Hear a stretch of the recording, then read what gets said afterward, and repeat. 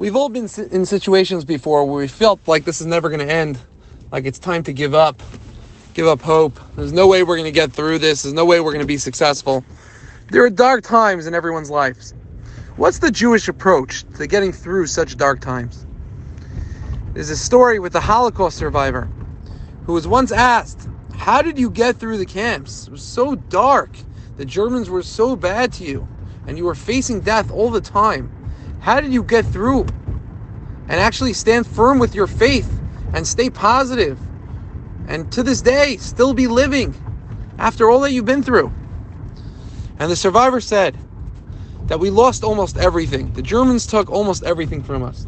There was one thing that we risked our lives for, that we did each and every month, which was at the beginning of the new month.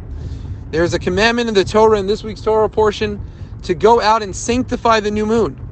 When you see the crescent in its new cycle, you're supposed to go and sanctify that. There's a blessing to say. There's some prayers that we say. We go and make a blessing on the moon. And that blessing that we said we risked our lives to go out and say as a group every month, that's what kept us alive. How did that keep them alive? The answer is that if you think about the moon, it's a pretty perplexing creation. Everything else either stays the same size or gets bigger. Nothing really gets smaller. The moon is the only thing that starts as one size, gets smaller, disappears, gets bigger, smaller, disappears, keeps on changing. Nothing else is like that. And the question is, why did God make such a creation?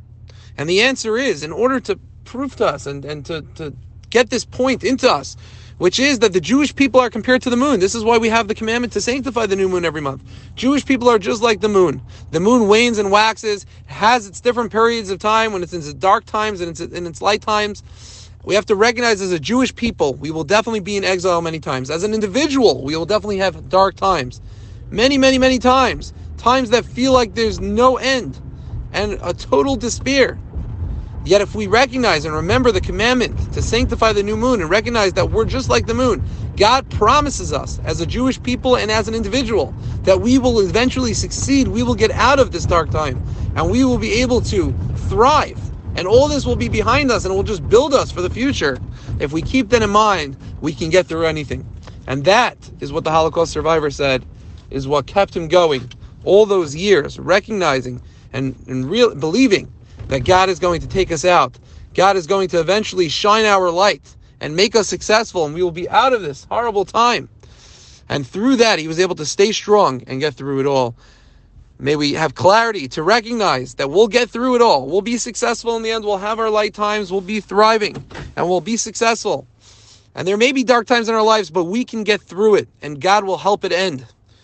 And through that, we'll have a extremely successful and happy life and merit full prosperity and blessing.